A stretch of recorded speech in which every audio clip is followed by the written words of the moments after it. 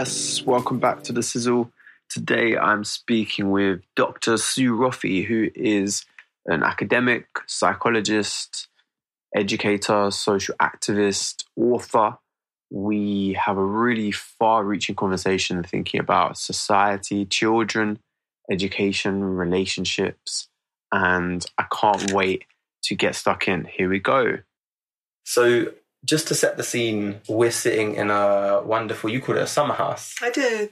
So it's like, if you imagine a shed, but much better, with beautiful windows and a garden surrounding it. And it feels a little bit like something out of a storybook. Does it? To me, there's something about viewing the flowers through the windows makes me think of books like, I don't know, The Secret Garden or something a bit fantastical. Well, it's just a place of serenity for me. So, I can think in here and work in here. And I think it's really important to be surrounded by green. There's been some interesting bits of research that have come out recently about you can boost your well-being by just 2 hours in nature every week. And that sounds really doable.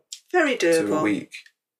But there's a lot of people who spend an awful lot of time in concrete, and I think, the research is beginning to say that that's actually not good for their well-being generally. I can get that. Before we get in, because I want to ask you questions about that. Before we get into that, how would you describe your work and how would you what's your intro? Oh my thing, that's a really tough one, because sometimes people say to me, what do you do? And I'm thinking, which hat am I wearing today? I was a teacher. I became an educational psychologist, and then I've been an academic and a researcher. And I have started writing really in the mid-90s and haven't stopped. I've constantly putting pen to paper. And all of it is around, I think, partly linked to my first job. I worked with youngsters who had emotional behavioural difficulties, which were very challenging. And they all came from backgrounds which gave them a very good reason to be challenging in schools. And I think that what happens at the moment, and particularly in our education system at the moment, is that I call them double whammy kids. Things happen to them, like either chronic, so they live with poverty, or they live with domestic violence, or they live with neglect, or they're acute difficulties, so they're dealing with family breakdown or a specific trauma or something like that. And that impacts on the way they feel about themselves and how they feel about the world that they're in. And they go to school and they can't concentrate as well. They don't get very high marks because their learning falls off when that happens, when they're struggling with all of that. They're often on the lookout for a repetition of their experiences. So they'll be on the lookout for people to reject them because that's been their experience. So they find it harder to make friends. They often have not had any very good social skills modelled to them. They haven't... one of the things that I said in the TED talk that I did on Saturday is that how on earth are our kids ever going to learn compassion if they don't experience being cared for? So... And then they get into school and people don't like them, they don't learn very well, they get marginalised, they get excluded, and they get punished. And to me, that's a social justice issue. It's just not right. You see a little baby who's, got bruises on and everybody's sympathies are there. But as soon as that baby becomes a 5 or 6 or even worse, a 13-year-old, and they go AWOL a bit, all the sympathy goes out the window. And what I've tried to do, I think, for a good chunk of my career, really, is to be an advocate, particularly for those kids. Yeah. And in all sorts of different ways, and that's moved as well into the fact, like, for instance, if you do social skills training with kids who are struggling, the sort of targeted group of kids, they will learn some social skills. But if you put them back into a class where nobody's perceptions of those young people has changed, what happens is they reinforce earlier behaviours. So the changes are not sustainable. So social and emotional learning, which needs to happen in our schools, learning to be, learning to live together, is just as important as learning to know and learning to do. But it's off the agenda in many schools these days, which is nuts for our future society and communities. We need to actually do that work in groups, in the whole classes, in the whole areas, in which they are going to be, in the context in which they're going to be living and learning and working. Yeah, that makes a lot of sense to me. I mean, I'm totally biased because I think I'm probably on your end of the opinion spectrum. You mentioned you started writing in the 90s and you just haven't stopped. That's right. Do you have like a routine? What, like that's interesting to me. I find it quite difficult to write. The first book I wrote was a joint project. We did do some social skills work, myself and two fellow psychologists, in a high school, and we sat down and thought, the work we've done is worth writing up. And we met together for about 4 years and had nice dinners with a bottle of wine and wrote off to publishers and said, we've got this idea, what do you think? And after about 4 years, it was Cassell Education actually who came back and said, yes, we'd like you to write this book. By which time our ideas about social issues in schools had changed quite a lot, from the social skills training idea. And I think we wrote what was probably one of the first books around social dimensions of education. And now there's been hundreds and hundreds since. And it was called Young Friends, Schools and Friendship. And so have supper with friends and drink wine. Yeah, have supper with friends, drink wine, and then write the book. Okay. And that was fine. And then the second one came out from a conversation that I again had with a colleague. We were in a school in which we were having a conversation about a youngster who's about 6 and about his behaviour. And there was loads of people there, professionals and teachers and parents.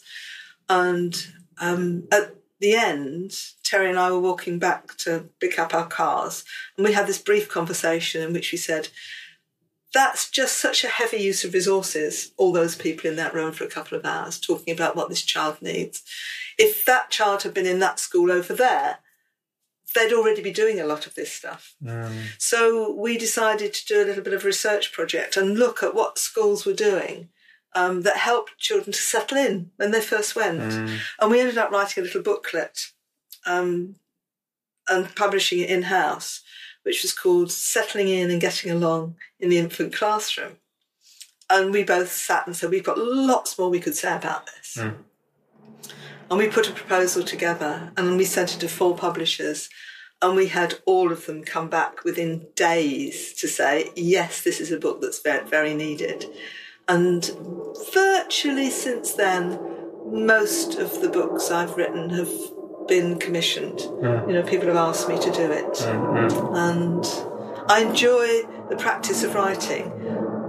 I like the magic of words. I like being able to... I'm absolutely useless with a paintbrush, but I do think that I do have an ability to, paint pictures with the words that I use and actually make what can be quite complex ideas, psychology, accessible. And I have a big thing about the fact that I don't want to be writing journal articles that, might get me up the academic ladder, but aren't necessarily useful to the practitioners for whom I would like to reach, which is the educators, the teachers, the psychologists who are actually working with kids. Yeah. So, one of the things that people say about my books a fair bit is that they're easy to read. Yeah. And they're practical, they're usable, even though they're based in quite solid theoretical foundations and psychological principles. They're something that people can get their teeth into and use, and that's what they're intended to be. Yeah, totally.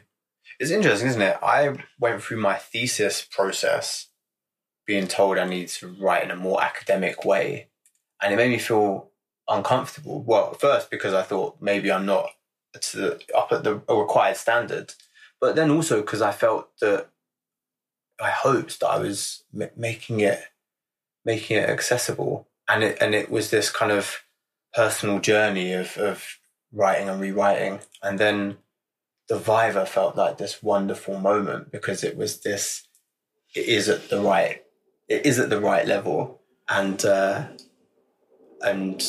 it is also accessible. I think there's a bit of an issue about what people mean by academic language, because I think if you're going to use a whole load of terminology that's only accessible to a few people, you need to be very clear about making sure that everybody who's reading that understands what you mean by that. So it's about defining your terms. But I also think that in order to write something that is theoretically sound and solid, it needs to be very insightful and it needs to go into depth. But going into depth doesn't necessarily mean that you use a lexicon that only belongs to you and a few other people. I mean, I have a real struggle, for instance, with critical psychology, because the ideas in critical psychology I'm fully on board with. But a lot of the things that I've read within that field are gobbledygook to most people. They use a language which they assume other people know, because it's a language that is for those people, which is fine for them.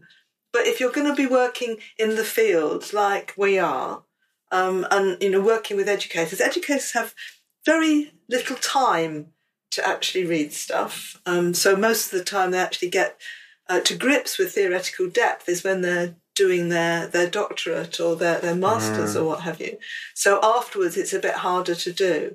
So it's about how do you make things quickly accessible to people, but also have depth. Yeah. My friend Yusuf, he's an academic in Birmingham now, and he, with all of the research he does, trains up his participants in research methods. And I've always loved that. I haven't actually told him this, but I've always loved that because it just, to me, it feels like he's just spreading the power a little bit. And so now these people, something hasn't happened to them. They're like, okay, we've been through a process and we're left at the end of it able to continue on this process if we want to, and they have the skills to start talking some powerful truth to some power, and that, I hear what you're saying. I like that. And of course, the great thing about that, linking it to what you were saying, is it's not it's not about trying to use a lexicon to keep people away. It's actually bringing people into the conversation. Absolutely, and it's I do have a bit of a thing about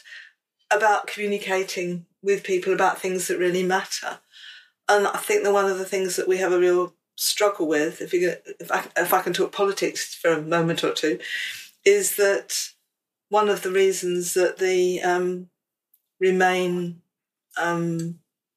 people in the referendum failed so badly is that nobody was out there saying really clearly and loudly in ways that people understood, this is why staying in Europe is a really good idea for us. And I think that why should the other side end up having all the best tunes? And I know that there's a bit of an argument to sort of say, we don't want to say untruths, and I absolutely agree with that. I wrote a blog about why we needed to stay in Europe with just sort of, basically, I think 7 or 8 points.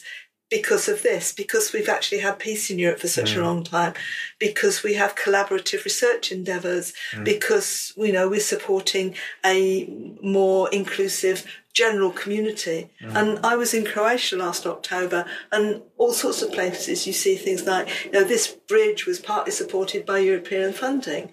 And it's like, okay, so we're doing that, but also we here, in Wales, you'll see this particular project was supported by European funding, and nobody is clearly saying, we need to be doing that because, and of course, if we don't do that, we're too small to be a country that has the same sort of power or influence as we might have had when we were an empire, centre of an empire. We're not that country anymore. And if we're not with Europe, we're going to be with America. And believe you me, I do not want to be with America at the moment because there's a whole load of principles and values there that I do not espouse and would hate to see here. I think there's an interesting point there about what I perceive at least, some people feeling awkward about making a persuasive case. Mm-hmm. And I am a much less experienced ed psych than you or psychologist than you, but I feel that sometimes I get a sense that educational psychology especially has a bit of a PR problem because it's so hard to describe what the role is. And then, I read lots of articles and see lots of pieces of policy being published where ed psychs are not included as named professionals. And I do wonder if it's because it's quite hard to kind of give a strap line of this is how we help, this is what we do.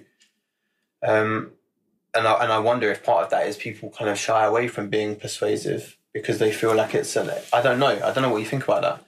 Well, I've got quite strong views about the educational psychology profession because I think that I agree with you. Ed psychs are really undervalued and underused, and part of that is because they have been sidelined by the statutory assessment process. So there's a lot of psychologists who feel that the one thing that we can offer that other people can't, because they're not trained or allowed to, is to do the statutory assessment work. And that's where our bread and butter lies. And if people have got mortgages, they want to see that that's, that there's plenty of that statutory work, so we absolutely have to be doing that. And I think that is a real shame. And that's for several reasons. I believe, and I see that schools really, really want support with a whole raft of things.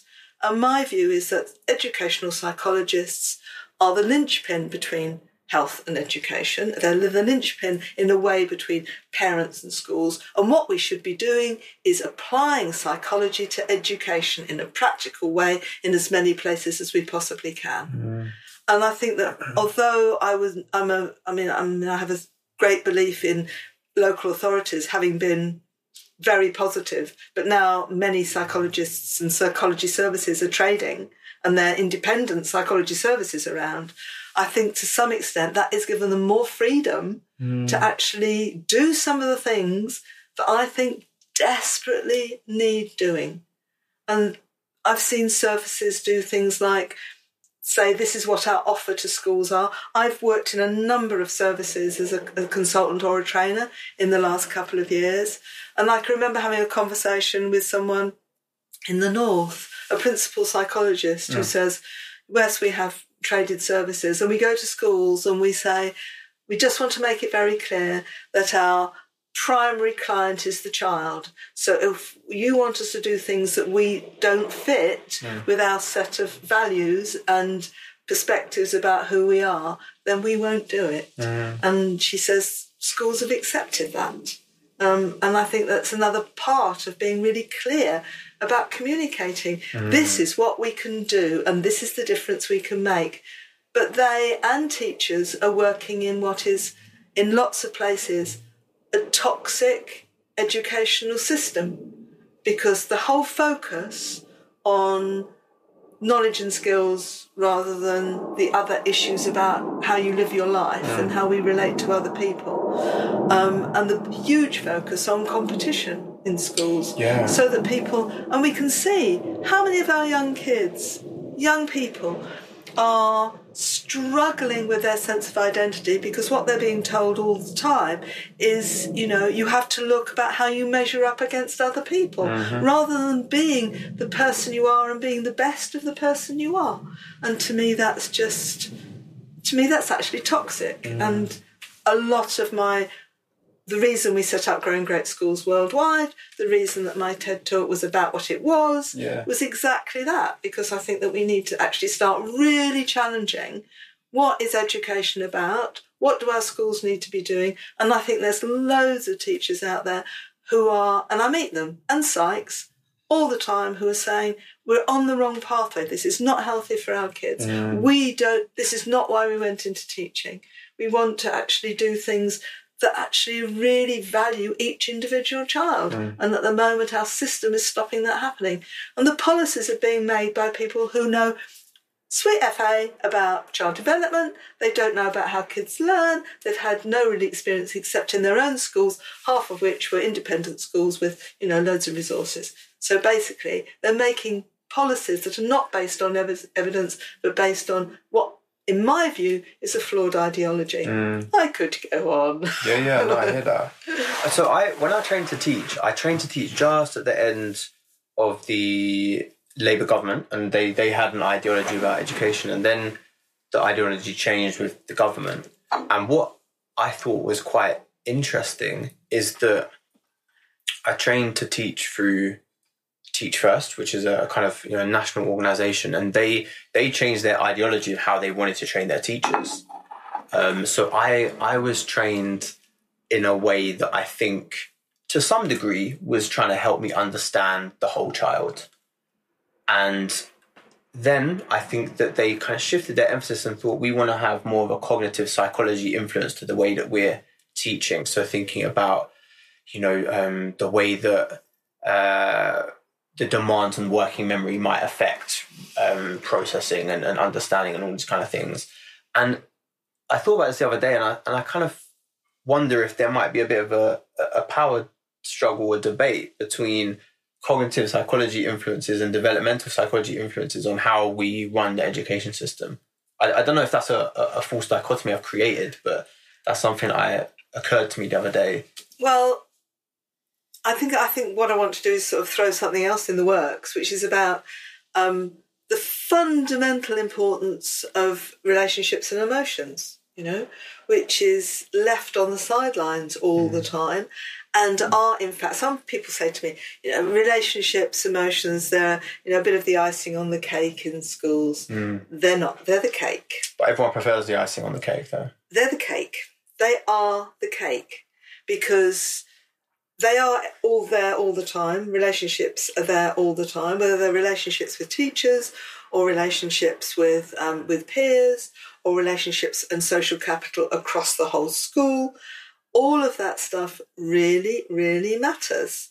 And it links not only to the emotions that people have about whether or not, A, they feel valued, or B, they feel anxious, all of those different sort of feelings, but also around resilience and the importance of, A, having somebody who rates you. Often, in many places, it's your family, but for some kids, it's someone in school who rates them, and it's knowing that you belong and you matter. And that's actually very much about child development. But that's what the resilience research is telling us over and over again. And John Hattie, in his book Visible Learning, which is a meta-analysis of over 800 meta-analyses of education, it's a very significant volume. What comes out as the most important overriding thing in an educational setting? The teacher-student relationship, and how much of your training was about how to foster those relationships? Because I doubt there was very much. Very little, and I think that probably the closest we got to it was thinking about positive behaviour management, so praising, and I think kind of what came underneath that was the idea that would build a relationship. Did you ever hear about the studio schools movement? No.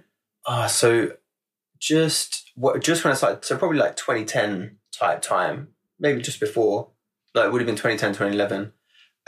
The Young Foundation started a pilot, I suppose, of schools that were going to be influenced by developmental psychology principles, and they were going to be called studio schools. And the whole point of them was really, if I remember correctly, that teachers would know less children, and so they would have better relationships with them, and it would really be a relationship powered endeavor.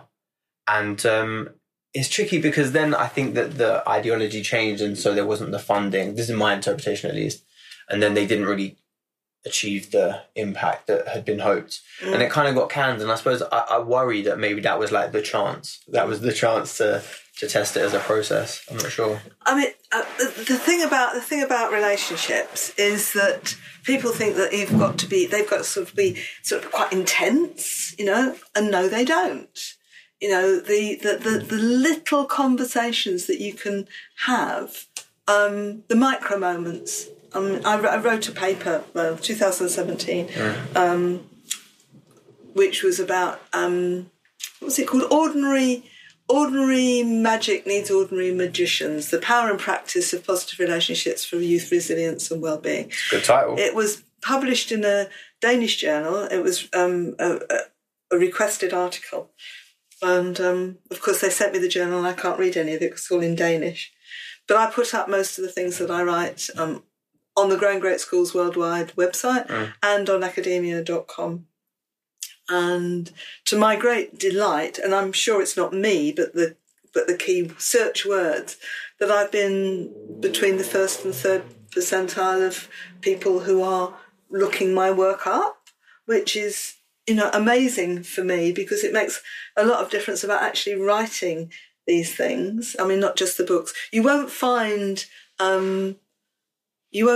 management in my books. And you won't find behaviourism in my books. In terms of terms used? In terms of my approaches, so I do not do reward and punishment. I might recommend a natural consequence for something. And when I grew my own children, there would be things like natural consequences. But that's not punishment. If I ask them to lay the table because I'm cooking and they don't do it because they're watching TV, I stop cooking and go and read a book somewhere. I mean, that to me is a natural consequence. They realise, that this is going to happen. But a lot of it is about relational stuff, and it's about knowing some of the basic emotional literacy things. Like if a child is having a complete meltdown, you don't ask them why they're behaving like this, and you certainly don't punish them. You actually give them some space to allow their amygdala to stop firing on all cylinders and for them to calm down and maybe find them some ways to calm down. But just simply greeting kids, there was a nice little piece of research done in New South Wales asking children how they knew a teacher cared about them. Okay. Because a lot of the time, teachers say they care and pupils don't recognise it. And what the students said was so simple, it's painful. 1, they know my name. 2, they smile at me. This is not that difficult. 3, they ask me how I'm doing, but not just at school. They show an interest in me, not just as somebody who is learning at school and getting grades. So some of the stuff I do a social emotional learning framework called Circle Solutions. And although it started out as Circle Time, it's moved on a very great deal from there. So I have a pedagogy that's attached to that called Aspire, which is the A is for agency. You don't tell kids what to do and think. You give them activities and discussion points to come up with their own decisions. So you give kids responsibility for the emotional climate of their class. Agency, really important. S is for safety. So nobody has to say anything if they don't want to. They never talk about incidents. It's only ever issues. And most of it virtually all of it is either in a pair or in a small group. So you get away from all that individual stuff. No competition. They might play games with teams that compete, and that's fun. That's all right. P is for positivity. So it's strengths and solution focus. Not what we want to get rid of, but what we want. Really important. And quite a lot of focus on laughing together, because laughing promotes oxytocin, which is the feel-good neurotransmitter that connects people, right? And people underestimate how important that is. Before you go on to I, I paused you on the P. Yeah. Because you just made me think about all the observations I do in school. Yeah. And I scanned them, the ones I can remember, and I thought, how many lessons have I seen laughter in? And some, and it was clear that those teachers had a really good relationship with the class, but that's such a that to me was it resonated quite a lot. Yeah. Laughed together. Yeah, absolutely. And going back to the agency, is that there's a great phrase which is about teacher control, and what I say really clearly in all of the work I do is that teachers have to be in charge of what their classroom is, in charge of proceedings. It's a bit like a conductor of an orchestra, right? But you don't play everybody's instrument for them, and you don't tell them how to play their instrument. So it's not controlling children. And my first ever job was with very stroppy kids. And if somebody ever said to me, "You can't make me," the only sensible response is, "No, I can't. I can tell you what the outcome is likely to be if you do this, and the outcome if you do that. But ultimately, the decision is yours, mate, And you take the responsibility off your shoulders from trying to control kids, because it's hiding to nothing. And it makes a lot of difference when youngsters feel that they've got some control. Yeah, that's true. It really does make a difference. So the P for positivity is really important. And a lot of the stuff I do comes from positive psychology. Yeah, so it's about the importance of kindness. It's about the importance of thankfulness. It's important about acknowledging other people. Load of stuff like that. And control and responsibility are so closely linked, because if you feel like you have autonomy, you're like, I am responsible for those things too. Absolutely. And it's something I'm trying to say over and over again, because it actually relieves teachers from something that's quite heavy. Because what they feel is they've got people breathing down their neck and looking over their shoulder all the time, which is not helping their own sense of safety, or their own creativity, or their own job satisfaction, and all of that is toxic, and it leads to toxic environments. And look at the number of teachers who are just leaving the profession. We need to be able to keep teachers in the profession, and one of the things you need to do about that is actually think about what social capital there is in school. And laughing's free.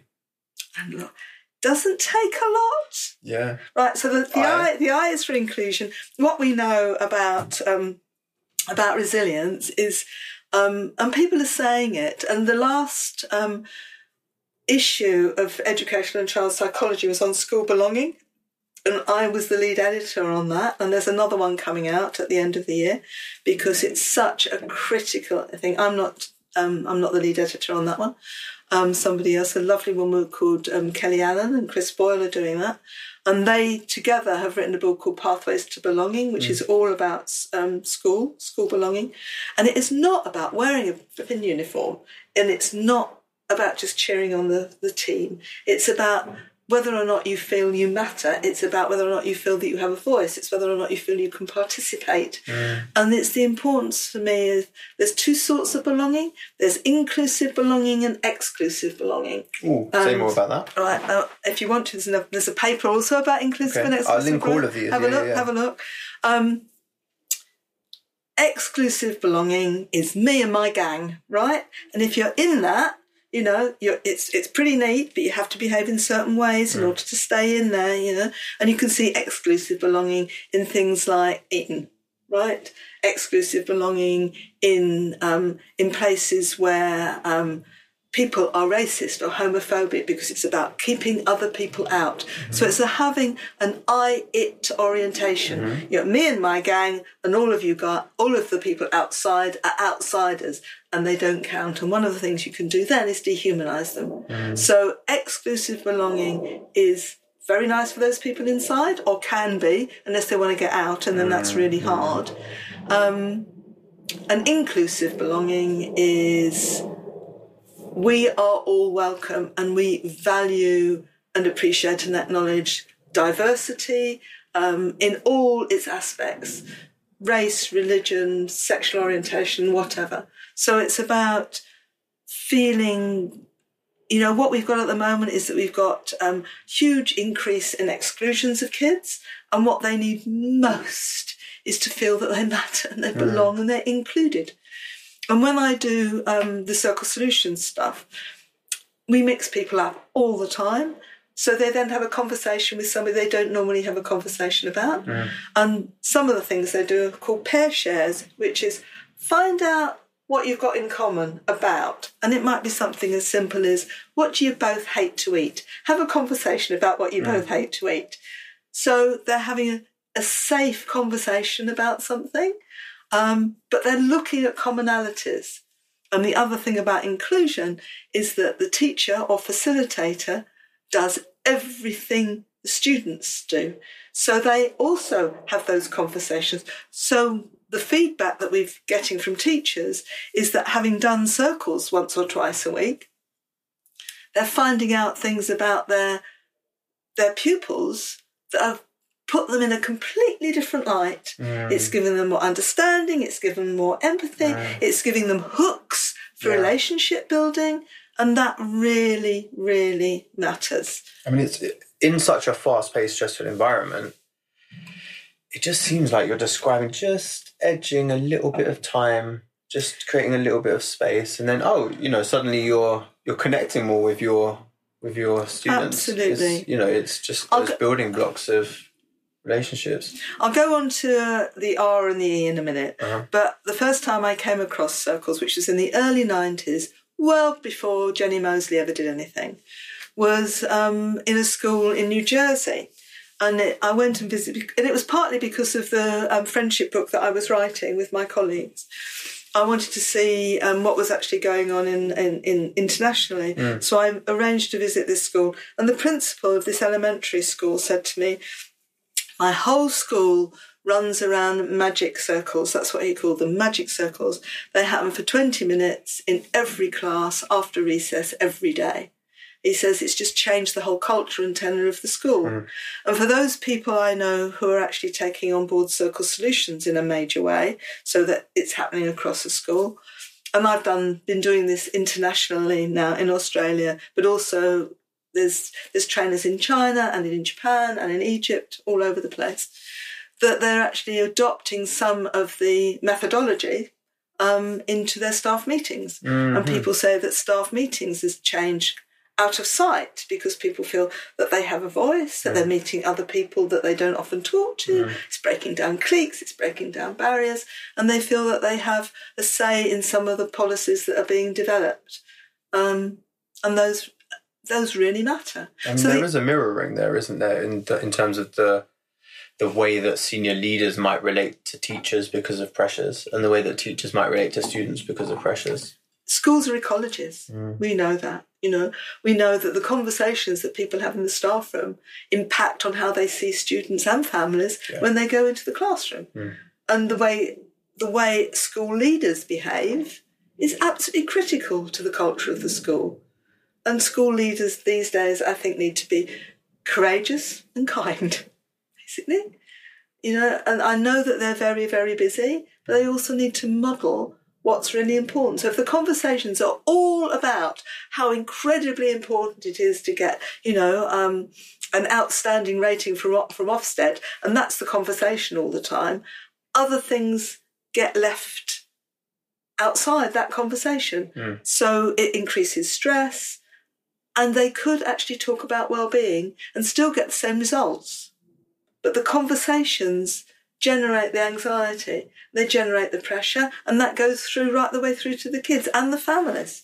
And that's not good for our kids. And if it's about really, really valuing each and every child, I mean, I'm a huge fan of personalised learning and personal best. And I know that that's not happening very much, not in our state system, but it's certainly happening in some of our independent schools. And, why are we not actually allowed to have that? It seems really unfair. The R in Aspire is for respect. And respect is, first of all, about listening to somebody else and not prejudging them, because quite often people jump in too fast to make assumptions. And I think that that's really important. And also respect about they're all in line with everything else, but it's also about not making assumptions about people's culture or not leaving people outside a meeting room while you have a pre-meeting. You see that happening, and I think that's sort of a level of respect, letting people know when a meeting's going to start and does it work and is it okay for them? Can they manage that? So you're respecting what their lives are like as well. So I think respect, not just kids, but families as well. I wrote a chapter for a book on social and emotional learning with a colleague about some of the work we've done with Aboriginal communities in Australia called Respect for Culture. Because the frameworks that are coming from America about social and emotional learning are all very much about individual skill building.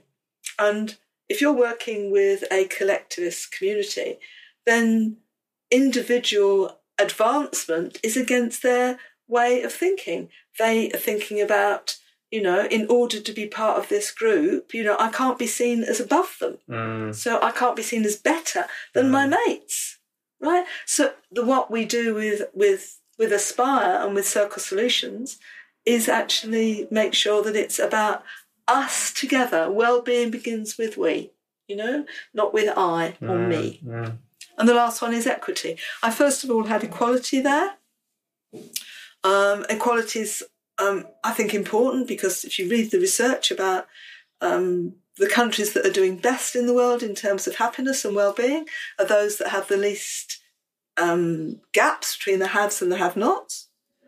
So equality is important, but I also changed it because if you have equality in a school, you're risking saying, well, everybody has to be treated the same, and that's not what gives people a fair deal. What you need is equity, which means that you have to sometimes be flexible in order to be able to meet people's needs properly. And for me, equity is much more sensible word than equality because it's about opportunities. It's about facilitating those opportunities. And kids often understand this better than adults do. They know that Tommy here actually does need a bit more of teacher's attention because they're struggling. They'll know that rather than somebody sort of say, it's unfair that, you should talk to Tommy more than you talk to Annie, who's actually, doing very well on her own. And sometimes teachers would say, what you have to do is sort of punish this child because they did that without actually saying that sometimes you have to be a bit flexible about your responses to things. So that's the Aspire and of course the equity in circles. The respect is about people listening to each other. So one of the guidelines, there's only 3. One of the guidelines is when one person is speaking, we listen. And believe you me, it's the adults that are the worst about interrupting and speaking over each other.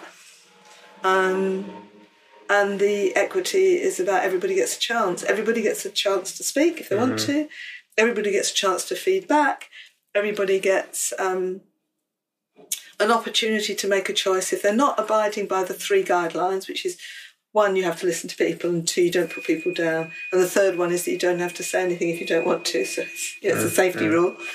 And if people constantly talk above everybody else, the teacher says, it's your choice.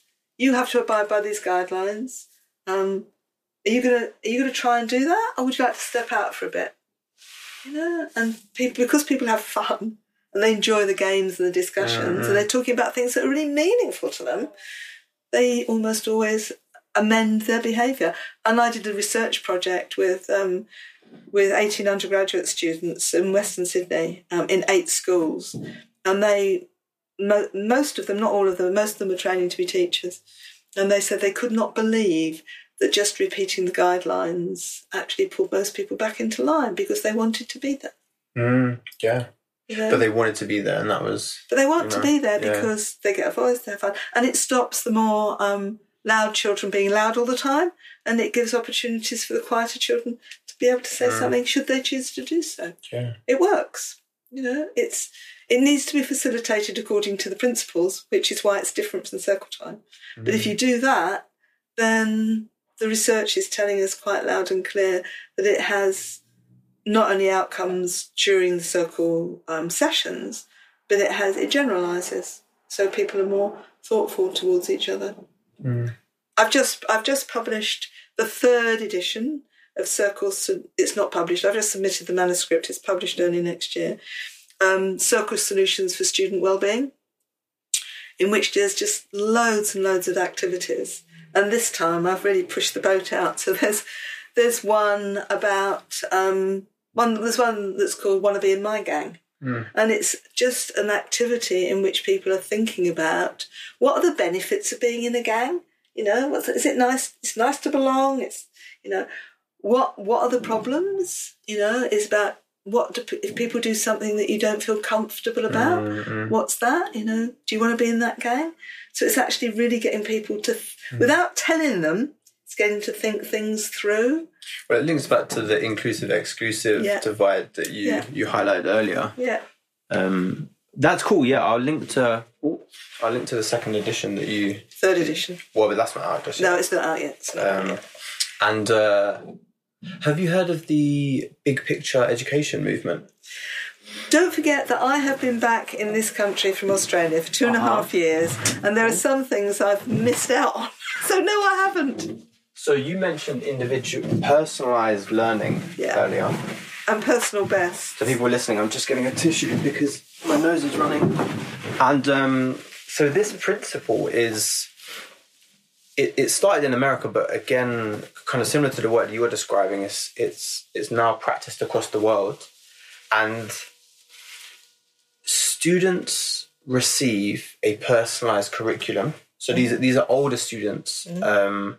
And the way that they can receive that is that for 2 days a week, they go out of the school and they take part in some work experience that's relevant to their interests. And so the teachers get that time to kind of to reflect on what the students are doing and think about the kind of skills that they're demonstrating or what they're learning and things like that. And I was so excited when I heard about this movement, probably in 2015 or so.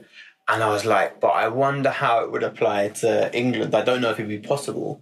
And the innovation unit they've been working on it since, and they've just facilitated the starting of first school in Doncaster. And I think there'll be a few.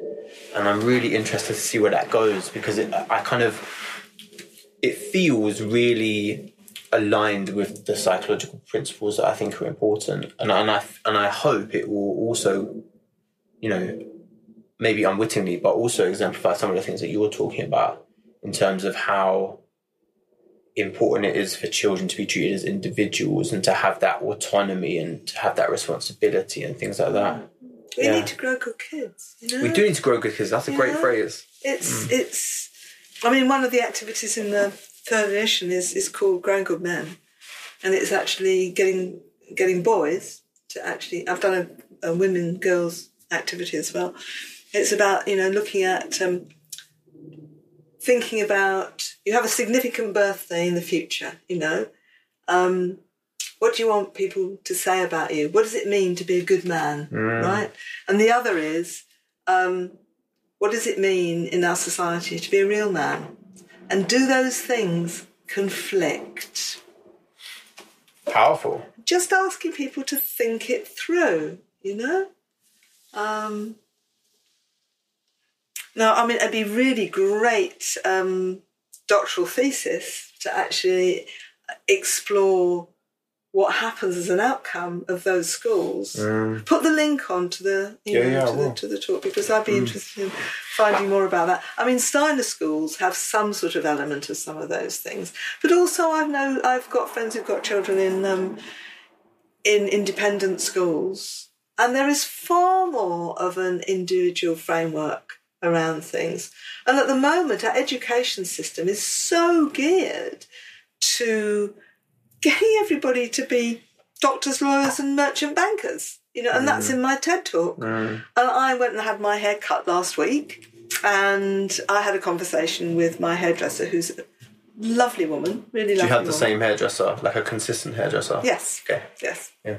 And she was saying that it's quite hard to get people to come in as trainee hairdressers because all the pressure in schools is they ought to be going into higher education. She says, I want people who really want to come and actually learn how to be... She says, it's a good job. It's a good career. She says, but the pressure in schools is not saying that it's a good career. It's saying what you need to do is that you need to go to college. You need to go and get a higher degree. You need to go and do this. And we don't need everybody to do that. Yeah. We need to revisit the apprentice scheme for kids. So I got my hair cut maybe a couple of weeks ago, and All right, little tangent. I had my hair cut by the same hairdresser between the ages of my first haircut up until probably 23. And it was this little place in Hackney called Gino's. And it was just what I knew. I loved it. Started off with Gino, then his son Roberto. And I went on holiday and I was in the same room as a hairdresser and we were having a few drinks. And I was like, oh, what would you do if you were cutting my hair? He said, come to my house tomorrow and we'll do it. And that was a really tricky moment because the haircut was unlike anything I'd ever had at Gino's. And it made me think maybe there's a world outside of Gino's. But I haven't fully forgiven myself for not keeping on with Gino's. And I walk past still and I feel guilty. Loyalty, yeah. But the haircut I had the other week was with a guy who said, I started a degree. I thought this isn't working for some reason, so I dropped out. I thought about what do I really want to do? And I wanted a job that had some kind of a social life. I wanted to be working with cool people. And I thought, what are the different options? And I thought hairdresser is one of them because he felt like it comes with a kind of consideration of fashion and a social life. And he trained with an organisation called Blue Tit who own salons. And they trained him up from scratch. And it was the first time I'd ever met a hairdresser like that. Normally, I'd met hairdressers who had thought, I want to travel, so I need something I can travel with. And this person had been trained from scratch by an organisation. And I just thought that's really interesting to me because it shows that they're thinking in the long term. Like, we want to kind of develop people who really care about hairdressing. And I really like the story because it just showed such insight from this person, thinking like, what do I actually want? This isn't working for me. What do I actually want? And in a way, schools should be encouraging people around, and not just seeing, this child isn't very good at this, therefore we'll see what else is available, which is a bit of the zeitgeist now. I mean, when we were in Australia, we had work done on our house, and there were 2 or 3 people there. There was one guy in particular who was sort of a trainee carpenter, and he works 3 days a week and then 2 days a week, maybe 1 day a week at college, but certainly at least a day a week at college. And the building trade in Australia is quite regulated. People are well trained to do the job.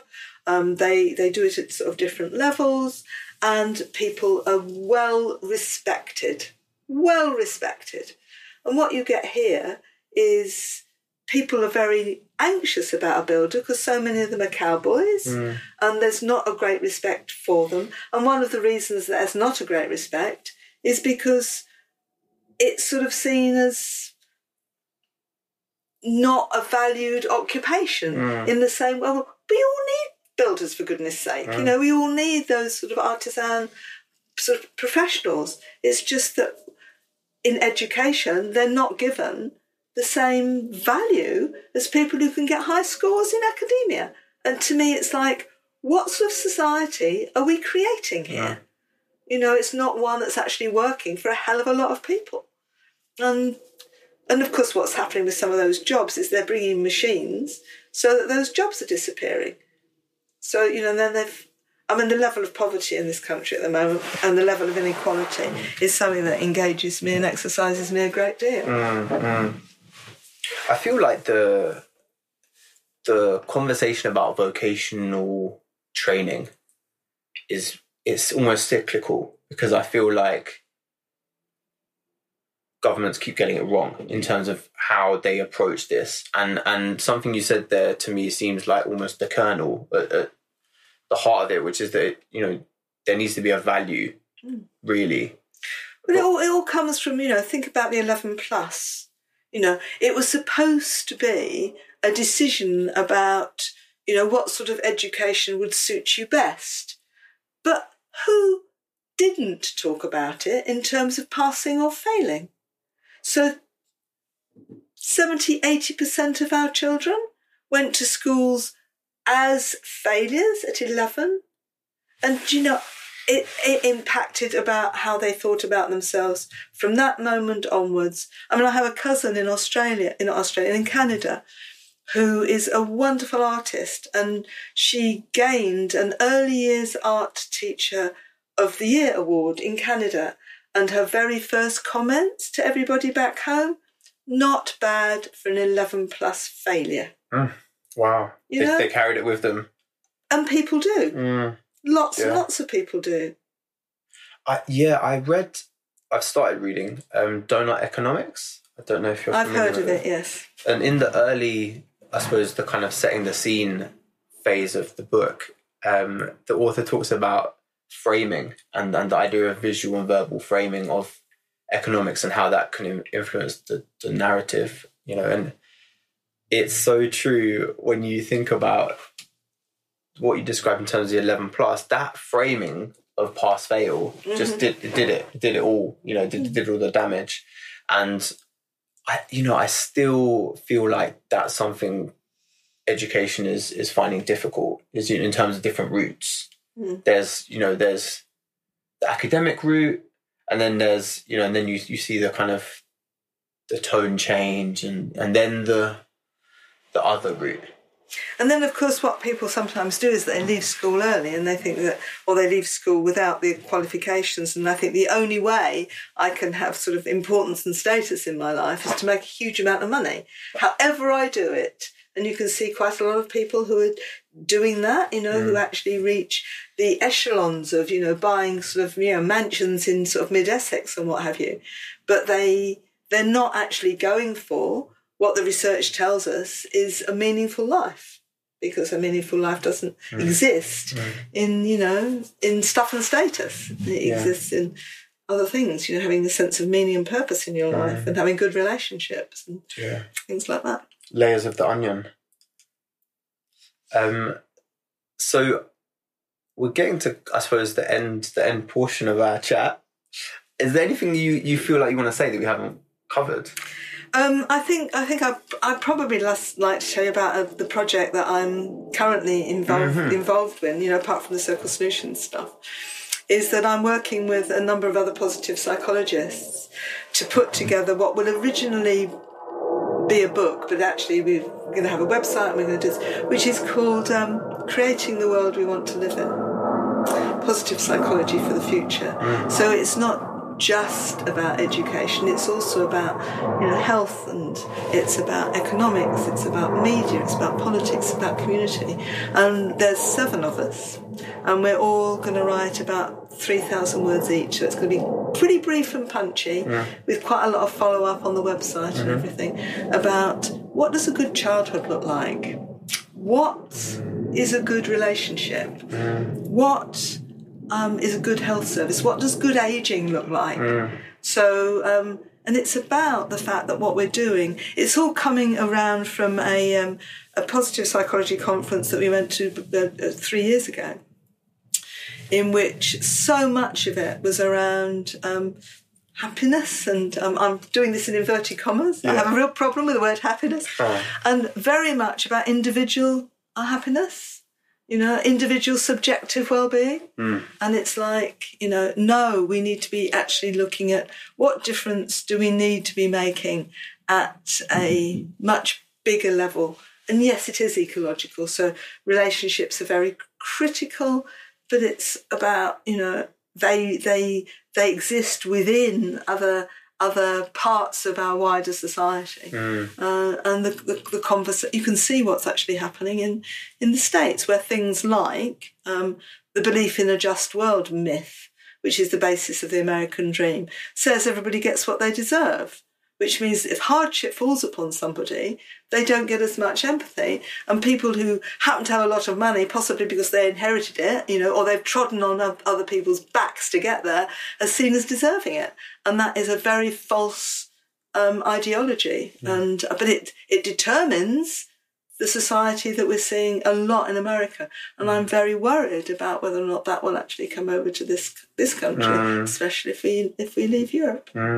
So what's the timeline on the project that you described? Well, we are just been given a contract for it. It'll be published by Routledge.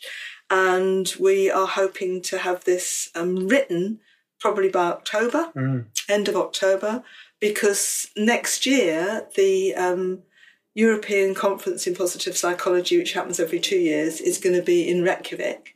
And one of our authors is one of the organisers of the conference.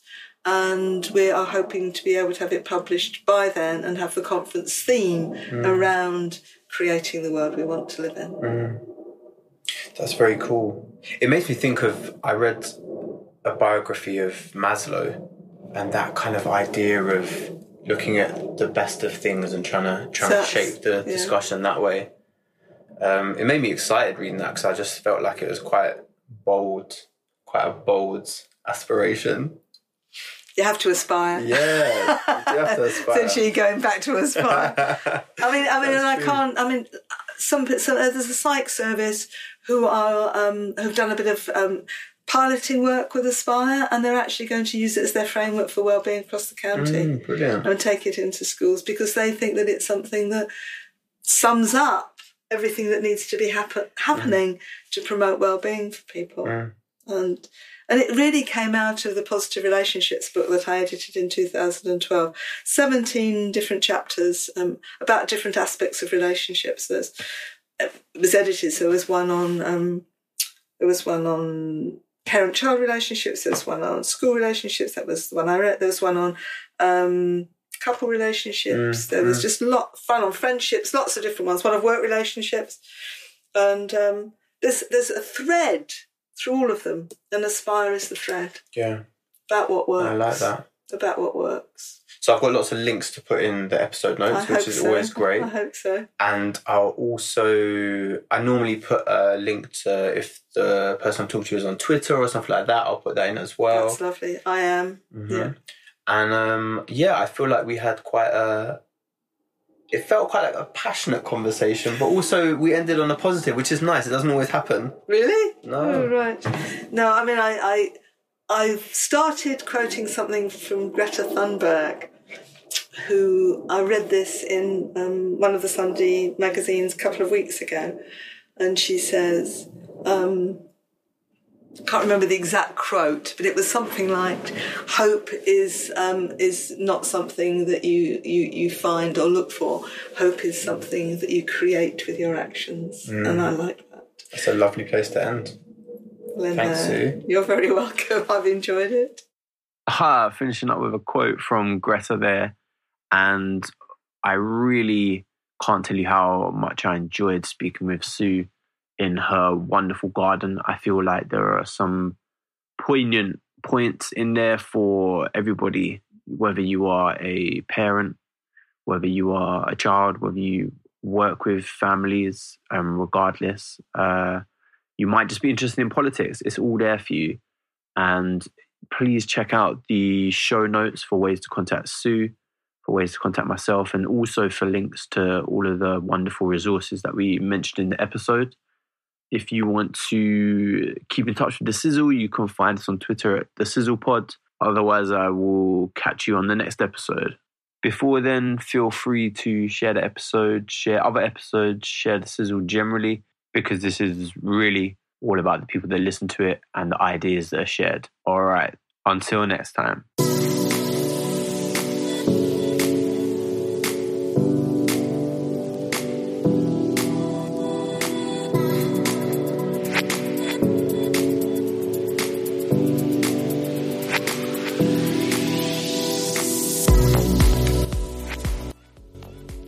The Sizzle.